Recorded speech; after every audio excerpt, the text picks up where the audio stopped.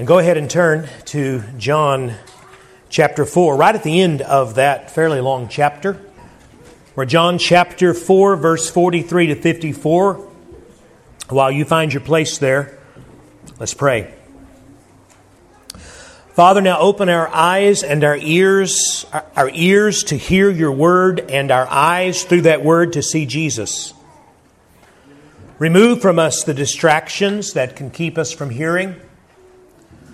Awaken our minds if they're sleepy. Rivet our attention if it is wandering. And by the grace of your Holy Spirit, let us hear and believe and be changed because we have heard from your Son Jesus. As we have sung, He is our life, our hope, our help, our all. And we find all that we need in and through Him. So help us. Help us. And speak in Jesus' name. Amen. John chapter 4, beginning at verse 43. It says, "After the 2 days, He departed for Galilee. For Jesus Himself had testified that a prophet has no honor in his own hometown. So when He came to Galilee, the Galileans welcomed Him, having seen all that He had done in Jerusalem at the feast, for they too had gone to the feast. So He came again to Cana in Galilee, where He had made the water wine. And at Capernaum there was an official whose son was ill. When this man heard that Jesus had come from Judea to Galilee, he went to Him and asked Him to come down and heal his son, for he was at the point of death. So Jesus said to him, 'Unless you people see signs and wonders, you will not believe.' The official said to him, 'Sir, come down before my child dies.' Jesus said to him, 'Go, your son lives.' The man believed the word that Jesus spoke to him and went on his way. As he was going down, his servants met him and told him that his son is living. So he asked them the hour when he began to get better. And they said to him, 'Yesterday at the 7th hour the fever left him.' The father knew that was the hour when Jesus had said to him, 'Your son lives.' And he himself believed, and all his household. This was now the second sign that Jesus did when He had come from Judea to Galilee." The purpose of the gospel is to reveal Jesus to us that we might believe and be saved. John 20, verse 31, which sums up this whole gospel for us, John says, "These things are written so that you may believe that Jesus is the Christ, the Son of God, and that by believing you may have life in His name." And so as we read this, our goal is to see Jesus, to see Him for who He is, to understand why He came, and then seeing Him to believe Him, to entrust ourselves and all we are to Him for eternal life. Now, never lose sight of that as you open your Bible. It's not here to tell you more about you. It's here to introduce you to Him. Amen. And so, when we left Him last time in John 4, Jesus was in a Samaritan village with His disciples. And you remember that the Samaritans were a despised ethnic group. Jews and Samaritans did not get along. But Jesus went there anyway. And there He met this woman at the well and led her to faith. She then ran into town and told everyone about her encounter with Him. So they too came streaming out of town to meet this man who so impacted her life. And they too believed. Then, right at the end of the story, it says in verses 40 to 42, "So when the Samaritans came to Him, they asked Him to stay with them, and He stayed there 2 days. And many more believed because of His word. They said to the woman, 'It is no longer because of what you said that we believe, for we have heard for ourselves, and we know that this is indeed the Savior of the world.'" And so the whole town of Samaritans came to a saving faith in Christ. They saw Him for who He is. And He stayed there with them 2 whole days. And what wonderful days those must have been. And so verse 43 says it was after those 2 days that Jesus then departed and returned to Galilee to His own people. They too will give Him a welcome of sorts, but not because they understand who He is. They welcome Him because of what they hope He can do for them. To them, at this point, He's little more than a miracle worker. And they want to see a miracle. But what they don't want and what they don't do is embrace Him as Messiah, Savior, King. So the first thing that we see in this passage this morning is that saving faith is far more than merely giving Jesus a welcome in your life, adding Him on to your life in some way. These Galileans are going to welcome Him, verse 45 says, but as they do that, they're not really coming to faith in Him. They're not putting their trust in Him. We see that in this statement Jesus makes in verse 44. It says, for Jesus Himself had testified that a prophet has no honor in his own hometown. Literally, those words mean in his own home region. And so that's Galilee. And so in contrast to the way Jesus was welcomed by the Samaritans with a joyful faith, they got it. They saw Him for who He is and believed in Him, but His own countrymen do not. They're going to remain skeptical and unbelieving. You remember back in John 1:11, how John told us that He came to His own, but His own people did not receive Him. They don't see Him for who He is. They don't embrace Him by faith as these Samaritans have done.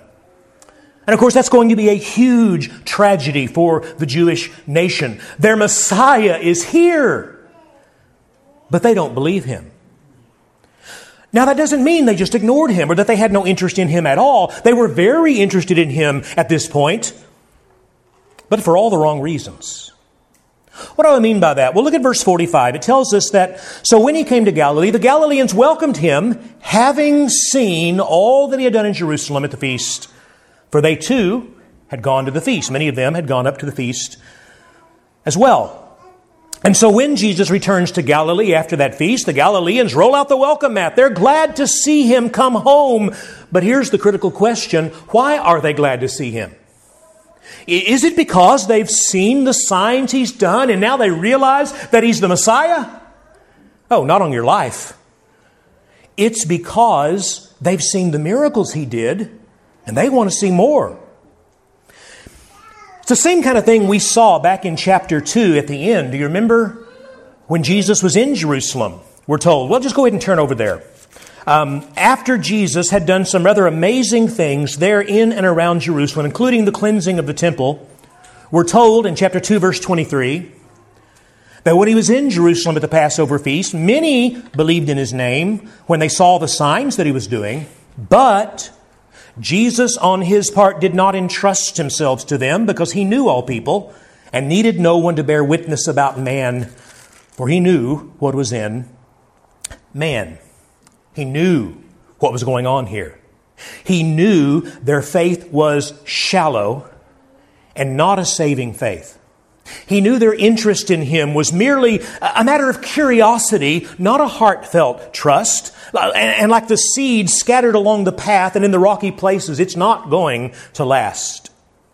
So while the Samaritans embraced Him warmly with a genuine believing faith, a trust in Him that's going to remain, these Galileans welcome Him more like you would welcome a visiting entertainer. Someone interesting, someone who is a bit of a curiosity, but not someone you believe will change your life and take you in an entire new direction in life.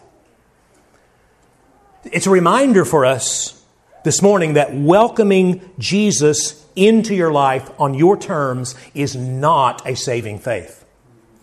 Inviting Jesus into your heart, those words we've made up, is not the same as bowing the knee to Him as saving Lord.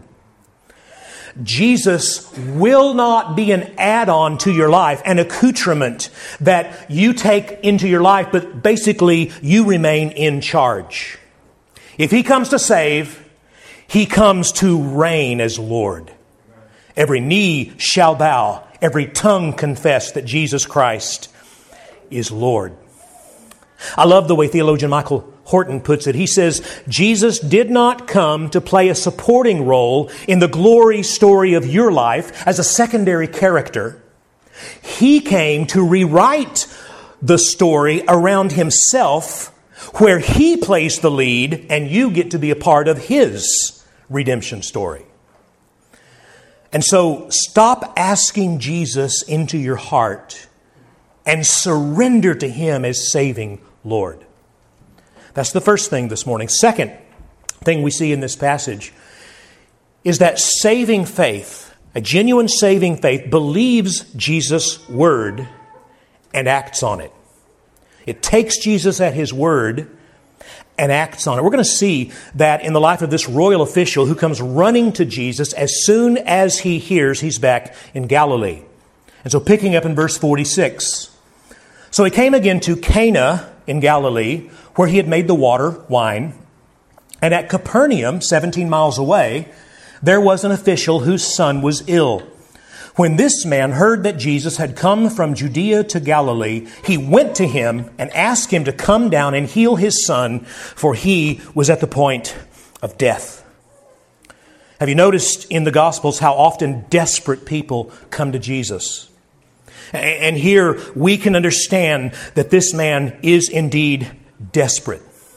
His little boy is at the point of death. In verse 49, the word he uses to indicate his son means a very young child, perhaps an infant or a toddler. In my mind, this is my grandson, Killian. And this young boy has a raging fever they can't stop, and he is literally at death's door. Can you imagine the terror of that moment? Most of you parents can. When all hope seems lost. I mean, some of you have indeed been there in your lives. I remember several years ago, a young lady in our church had cancer, and at the time things did not appear to be going very well. And I went over to her house after some chemo treatments to see her. And I remember walking into that room, and she was down to almost nothing, very pale.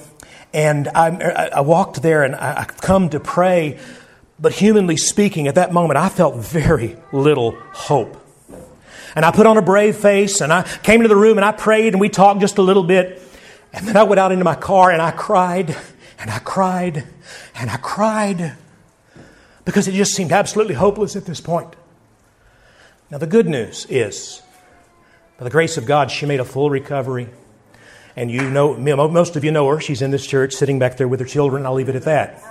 Yes.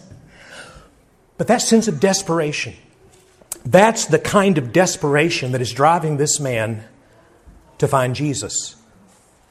Now, it says he was a royal official.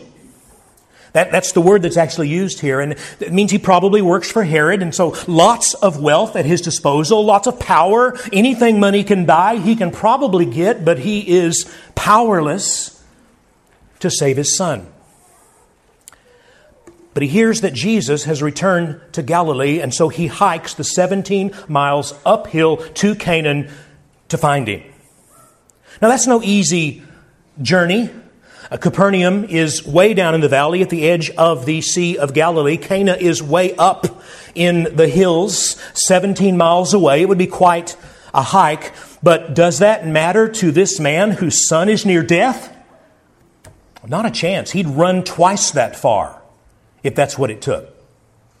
By the way, just as an aside here, there is a wonderful confirmation of the historical accuracy of John's narrative here. I don't know if you noticed it, but twice in this story, as the man begs Jesus to come with him, what he asks him to do is come down with him to Capernaum. And later in verse 51, as the man returns home, we're told that he was going down. And you say, yes, so what? Well, one of the claims that liberal scholars often make is that whoever wrote the Gospel of John, and they don't know who it was, but they're pretty sure it couldn't possibly have been the Apostle John, is that whoever wrote the Gospel of John, according to the liberal perspective, did so years later. He never met Jesus personally. And from somewhere like Asia Minor, modern-day Turkey, he himself had never even been to Palestine, they say.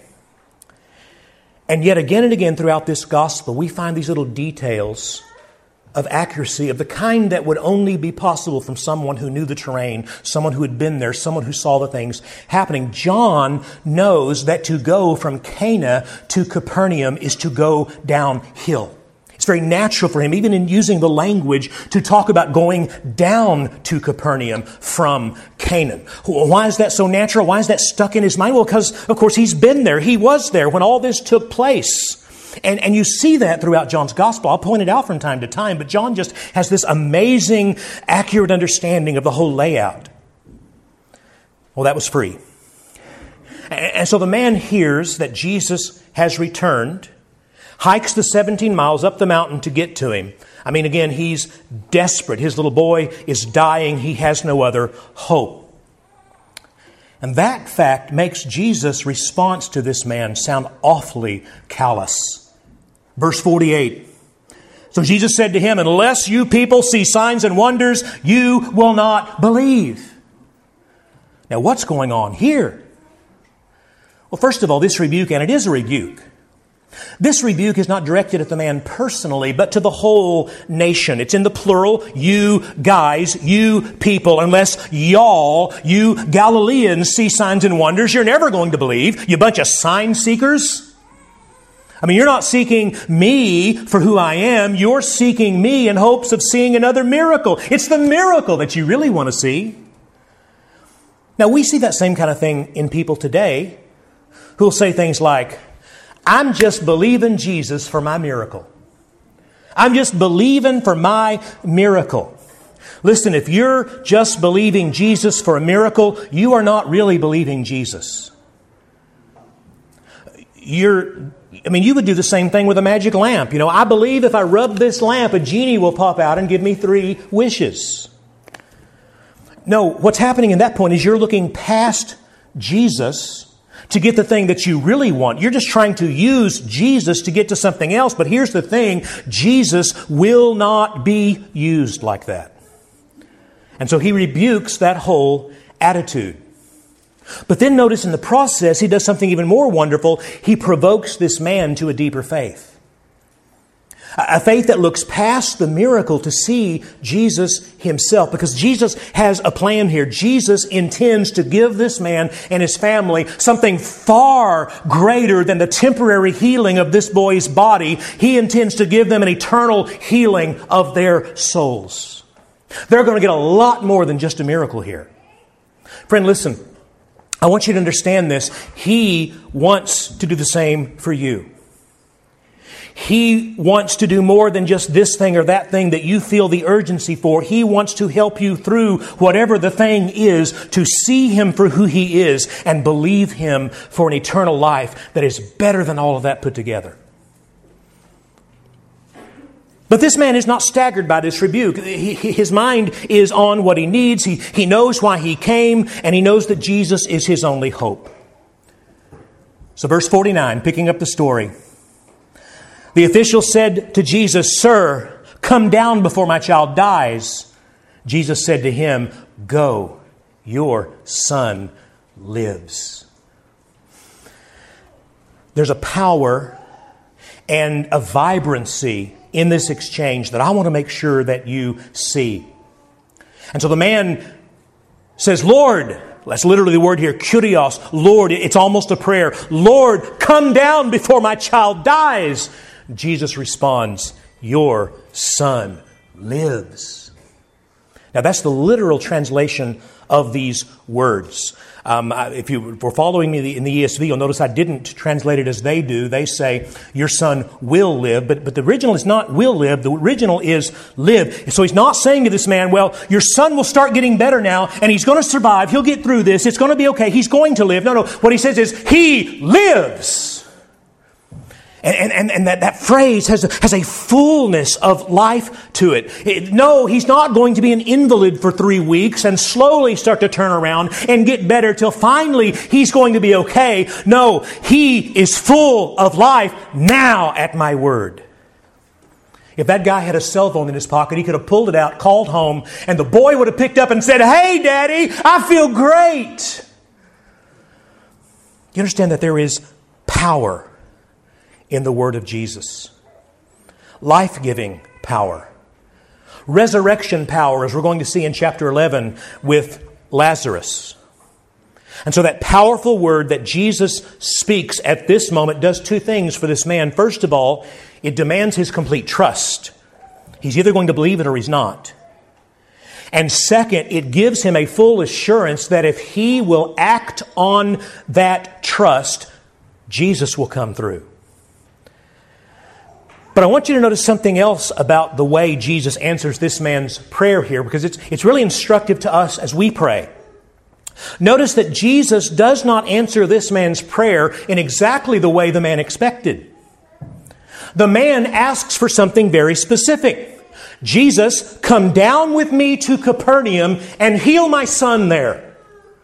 Come with me, Jesus. Jesus instead commands the man, go home, man. And when you get there, you're going to find out your son is already healed. He doesn't answer the man's request to come home with him. He does much better. John Calvin makes the point that Jesus does not answer this man's prayer to come at all, but what he gives is far better. Listen, I hope you understand this. God is not obligated to answer your prayers on your terms ever. God is not obligated to meet your specific expectations of how He's going to do things. Now, will He answer? Oh, yes, He will answer, but He'll answer on His own terms. And at the end of the day, what you'll discover is His terms are much better than yours. He does not answer us as we will, but as He wills, and His will is always better in the end. Ephesians chapter 3, verse 20, Paul says, "Now to Him who is able to do far more abundantly than all that we ask or think, according to the power at work within us, to Him be the glory in the church and in Christ Jesus throughout all generations, forever and ever. Amen." This week's catechism asks the question, what is prayer? I love the answer. Do you remember it? We just did it. Prayer is pouring out our hearts to God for these things. Prayer is pouring out our hearts to God. Prayer centers on God, not just the requests. Because if you've got God through prayer, you have all the answer you need. Because it's Him, right? You get Him. And so, yes, dear one, ask, seek, knock. But in your asking and seeking and knocking, let it be a coming to God. Let it be a seeking of God. Don't just go to God seeking things. Go to God seeking God. Because when you get God through faith in Christ, you have everything your soul will ever need. That's what Jesus ultimately gives this man. But then second, notice, because he believed the word of Christ, he acted on it. Verse 50, Jesus said to him, "Go, your son lives." And the man believed the word that Jesus spoke to him and went on his way. Jesus said, "Go." The man went. Folks, that's faith. He believed the word and did as Christ commands. So make sure you understand this. Saving faith is believing Christ in such a way that you willingly do what He says. And your life becomes shaped by that word you believed. Or as James says it in his epistle, it is not a faith apart from works, but a faith that gives rise to the works that grow from faith. And yet, make sure you see this, notice where this begins. It doesn't begin with the man or his works. It begins with Christ and His Word. Again, verse 50, the man believed the word that Jesus spoke to him and went his way. So saving faith always stands upon the Word of Christ. It doesn't stand out here in midair. Faith is not me deciding what I want and just faithing it. I'm just going to believe this thing that I want that I've made up inside my head. No, I rest my faith firmly on the spoken word promise of Jesus. Romans 10 verse 17, faith comes by hearing, hearing by the word of Christ. And one practical ramification of that is that you should always keep the word and prayer joined together. These things should never be separated from one another. So as I read God's word, I am praying for understanding, praying to see Jesus. But then as I go into prayer and lift my request, I anchor my request to the specific word promises that Jesus gives me.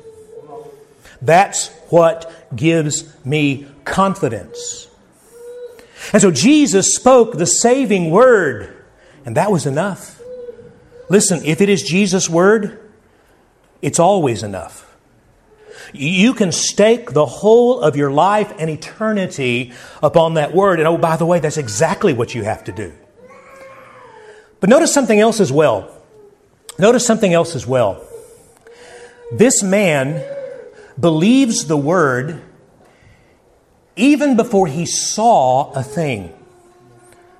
He doesn't have a cell phone in his pocket. He can't pick up the phone and call home and hear his son's voice. Nevertheless, he believes at the sovereign word Jesus speaks and acts upon the truth of that word. You know, the world will tell you seeing is believing. That you got to see and then you believe. The Christian understands that when Christ is involved, believing is seeing. I believe Him in order to see. Now that doesn't mean we're gullible, right? We don't just believe everything we hear. Please don't believe everything you hear. But when Christ speaks, we believe. Because we believe Him. Because He Himself is trustworthy. Because He has earned that trust. Because of who He is. And so Christ speaks the word, the man hears that word with faith and acts upon its truth. That is the pattern of faith. Is that the pattern of your life? Hear, believe, and obey. And we reserve that kind of faith for Christ alone. No human being merits that absolute trust, but Jesus does. Because when Jesus speaks, we believe because of who He is, and we obey because He is faithful.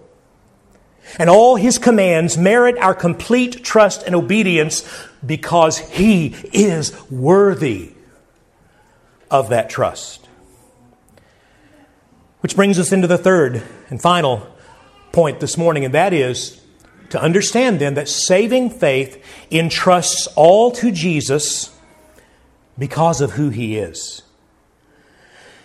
As I said, nobody deserves this kind of faith but Christ alone. And yet watch how He proves His trustworthiness, His truthfulness, His worthiness to this man, picking up in verse 51. As the man was going down, notice by the way, going down the mountain from Cana down to Capernaum. As the man was going down, his servants met him and told him that his son is living. So he asked them the hour when he began to get better, and they said to him, yesterday at the 7th hour, that's 1 PM, the fever left him. The father knew that was the hour when Jesus had said to him, your son lives. And he himself believed, and all his household. Now, you understand Jesus does not have to prove Himself to you. He doesn't. He doesn't have to prove Himself to you before you believe. You don't go around throwing out fleece, as they say, and, oh, Jesus, if you'll do this, then I'll believe you. He didn't have to prove himself to you. Verses like Hebrews 11:1 say, faith is the assurance of things hoped for, the conviction of things not yet seen. Jesus does not have to prove himself. Now, he has proven himself wondrously so in the resurrection. 3 days, I'm going to die, I'm going to get up, believe that, and he showed it. So there is a kind of proof. But for us now, as believers following this Christ, his word is enough. And yet, because of the weakness of our faith, he very often gives us proofs to strengthen our faith. He confirms our faith along the way. He did that for Thomas, you remember, at the resurrection. John 20, verse 27, Thomas was not there in the room when Jesus showed up among his disciples and showed himself to them. And so when they went and told Thomas about it later, Thomas refused to believe. That's why we call him Doubting Thomas. Now, I don't know about you, but I think from then on I would have wanted to treat Thomas kind of harshly. I think that would have been my nature. Thomas, what's wrong with you, you old knucklehead? Why can't you just believe? But Jesus is so gentle with him. The next time Jesus shows up in the room with the disciples, Thomas is there, and Jesus walks straight over to Thomas and says to him, John 20, verse 27, Thomas, put your finger here and see my hands. Put out your hand and place it in my side. Do not disbelieve, but believe.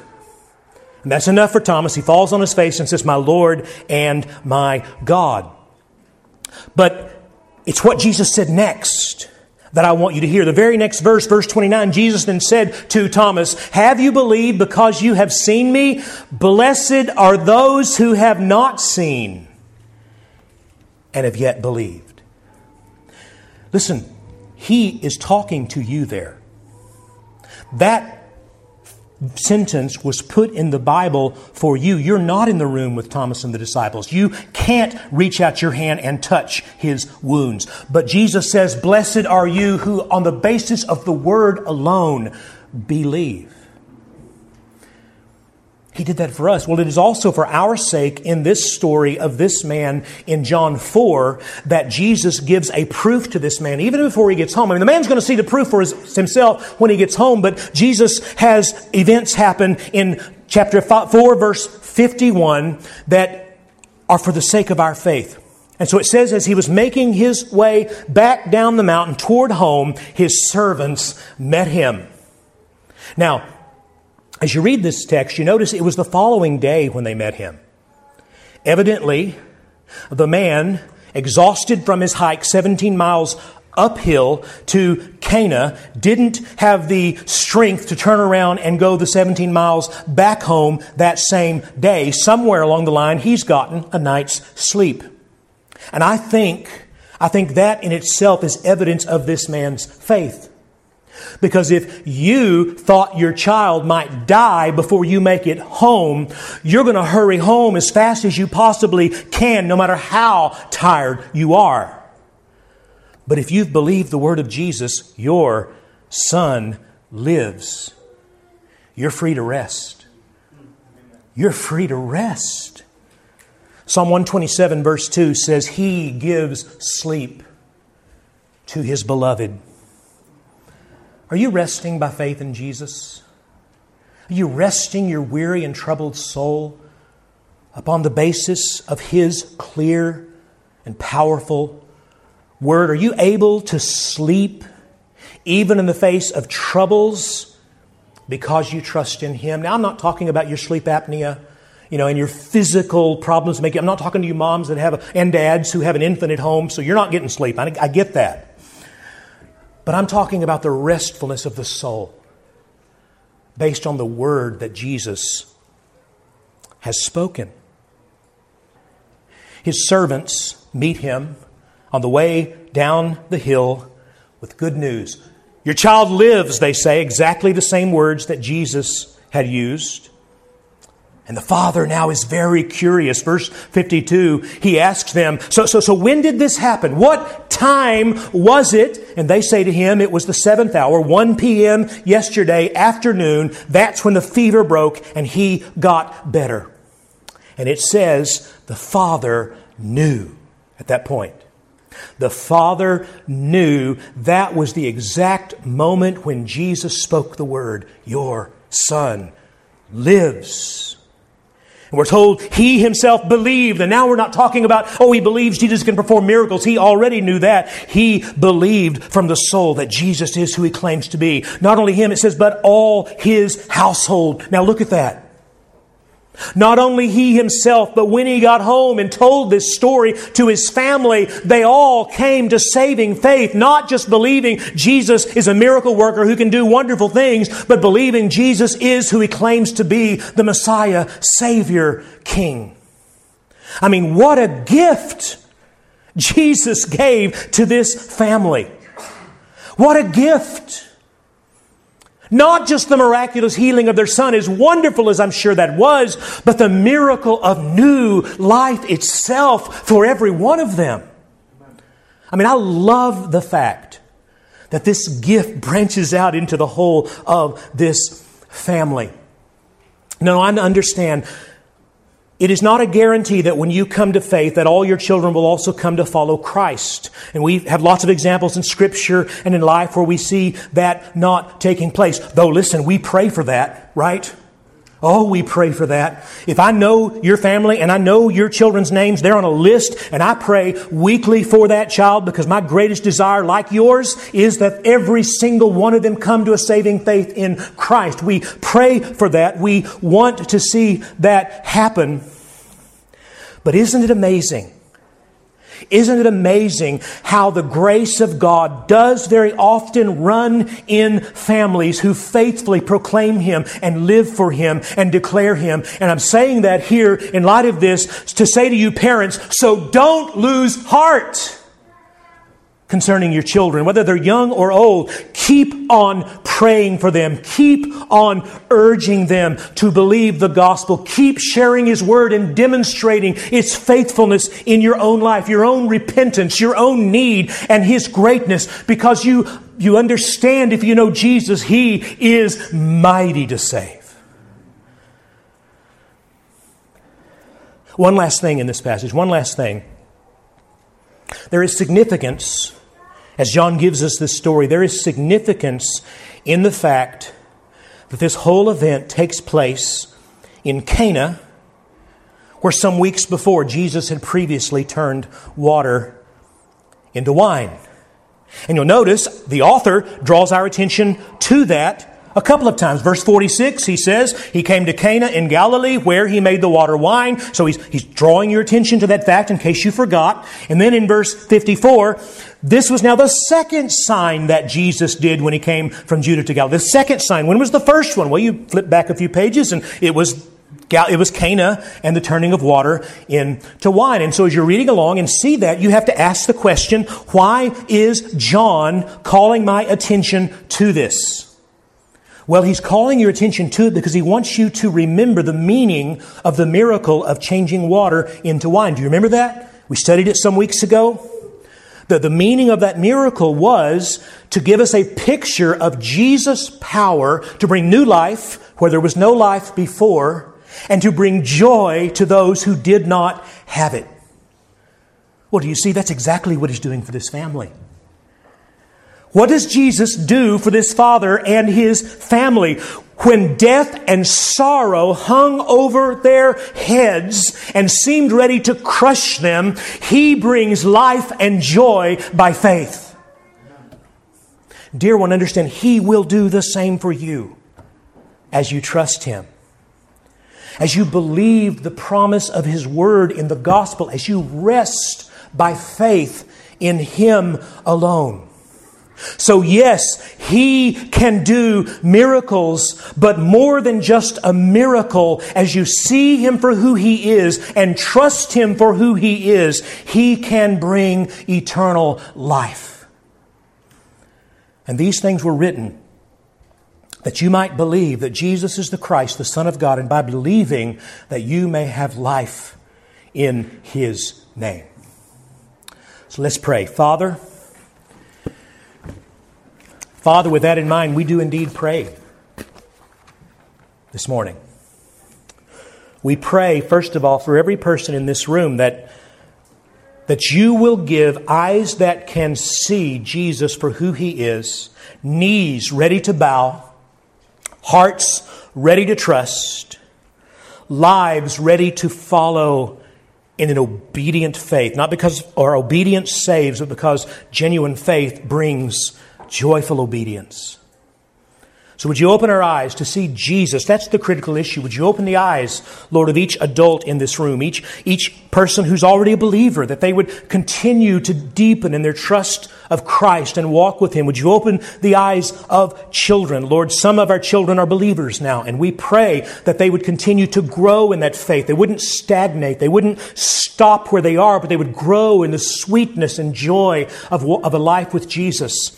And then, Lord, we pray for those children who are not believers, Lord, who've tracked along with us, and we're so glad week after week to see them. We love them, and I know the parents deeply love them. Some are in this room, others aren't here, others are out in the world. How we pray for them, that you would arrest their sight and let them see Christ. And Lord, if they've been offended by religion and foolishness that sometimes takes place in the name of religion, that you would sweep that away and let them see the one who will not disappoint them as they trust Him. And then we pray for the littlest ones, Lord, the little ones who are too young right now to fully understand what all this means, who haven't yet tasted the bitterness of their own sin, though it's there. They haven't tasted it. They don't understand. I pray that you would prepare the soil of their lives to see Jesus, to respond to Him, and that we would hear you say, your son lives, your daughter lives. And we would see them embrace Christ and walk with Him. Lord, for that purpose, we surrender ourselves to you. We bring you our brokenness. We bring you our needs. We bring you our lives. And we say, Lord, speak that sovereign word. And we will obey, because you're worthy that we would trust and obey. And it is in His magnificent name, the name of Jesus, we pray. Amen.